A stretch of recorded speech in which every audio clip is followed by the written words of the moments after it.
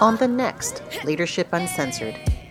The only part I'll add to that is when you talk about, trauma-informed leadership, I wrote a book called The Fragile Mind, where I talked about growing up in a place like that is like experiencing persistent traumatic stress. You know what I mean? It's not like, okay, here's this incident, I'm going into this war zone, and all the terrible things that happen to people in war zones.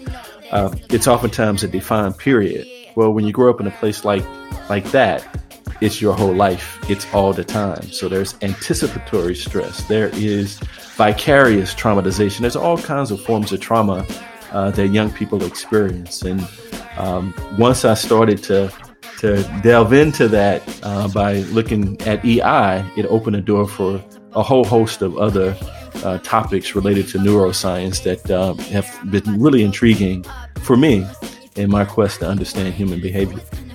Your model of your trauma-informed yoga and that work that you're doing actually was recently studied by Boston University, right? Yes.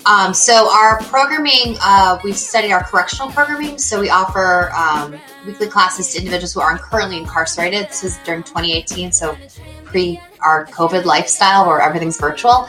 And so we had a control group study. So we had everybody who was able to eat the same food and deal with the same external stressors while incarcerated, and be compared to individuals who volunteered for our programming and then also were sentenced to our programming. And so we had quantitative and qualitative data and 12 quantitative scales. I'm not a scientist, so I'm just a helicopter yoga teacher, not a scientist. We worked with Boston University to show that we had statistically significant impact on the individuals who were involved in our programming for emotional intelligence, for emotional awareness, for increasing healthy coping skills and post-traumatic growth.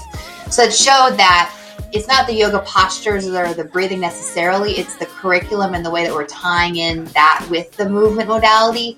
But also we kept showing up, right? Our teachers kept showing up on a weekly basis and being a consistent role model that it's okay to feel all your feelings on your yoga mat.